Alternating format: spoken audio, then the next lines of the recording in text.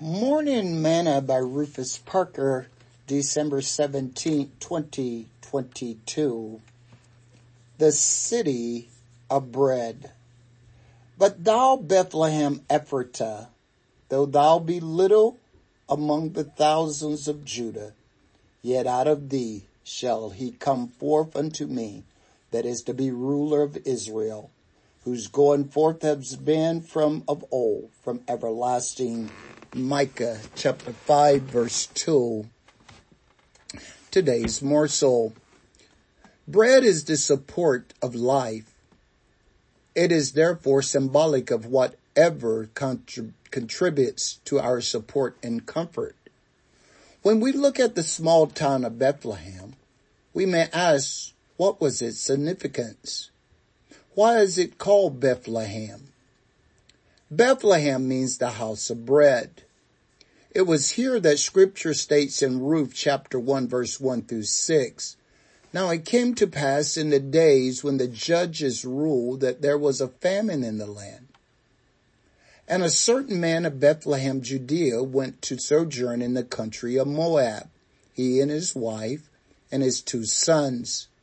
And the name of the man was Eliakim, and the name of his wife Naomi, and the name of his sons Milon and Chilion,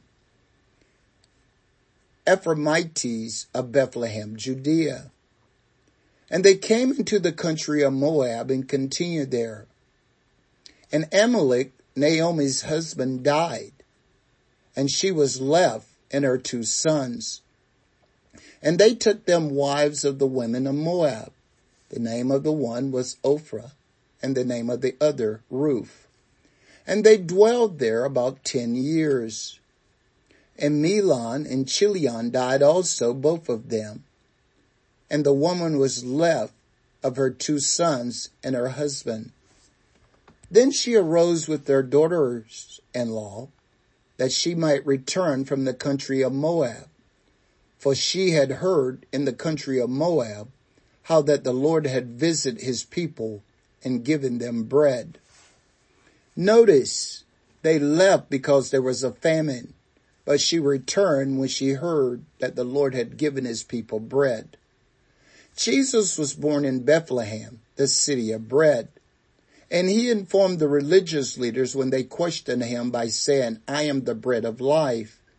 He that cometh to me shall never hunger, and he that believeth on me shall never thirst. John chapter 6 verse 35.